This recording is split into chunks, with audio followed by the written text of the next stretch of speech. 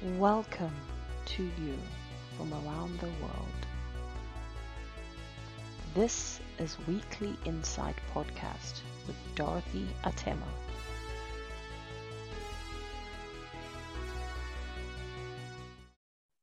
This is Weekly Insights with me, Dorothy Atema. We continue discussing about codependency.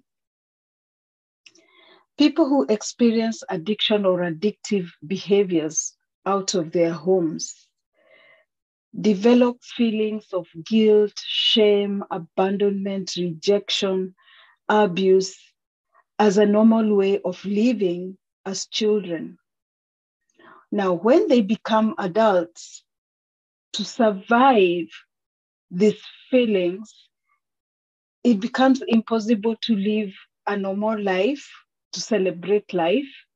These are the people who drift towards survival patterns because they have to survive through life. And these survival patterns are what we call codependency patterns. There are three fundamental basic survival patterns that codependents drift towards to survive life, according to Vince Di Pasquale. One, they drift towards becoming isolators and avoiders to overcome and survive lives. Two, they become fantasizers, where they get lost in the world of fantasy to avoid the reality of life. And the third pattern is if they have ways and means, they literally spend their whole life taking care of someone else so that they may not have to look at themselves. Such a person can make anything an addiction. For example, the prison system can become an addiction. Religion, religious institution can become an addiction. They can migrate towards anything and make it an addiction. Another good example is the education system. You can find people who have numerous degrees and a lot of knowledge, but their own life is a mess. They hide behind all the knowledge and the books so that they do not have to face their lives. The second addiction that goes along with the isolators and dividers is called relationship addiction. This is where I am lonely, I am empty, I'm scared, I'm afraid. The first person to treat me nice, that person is mine. So I hold that person hostage. And in the codependence philosophy, if I love you, you don't go. I stalk you, I threaten you. If you threaten to leave me, I kill you or I kill myself. There's no philosophy of leave the person to go. If they're yours, they will come back.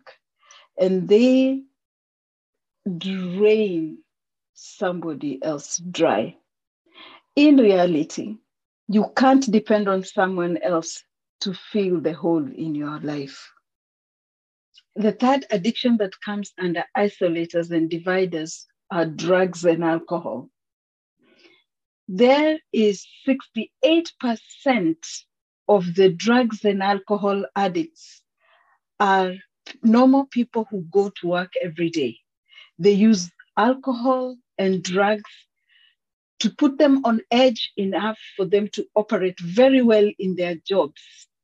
CEOs who are running big companies, people, normal day people working, but they're addicts. Having the intoxication give them an edge to be able to operate very well at work, but their own lives are a disaster.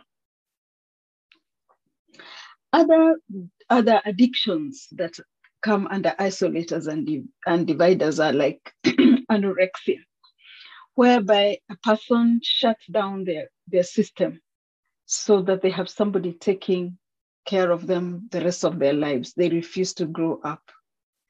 Isolators and avoiders can use almost anything as an addiction because they're looking for a place to hide. to run away from life.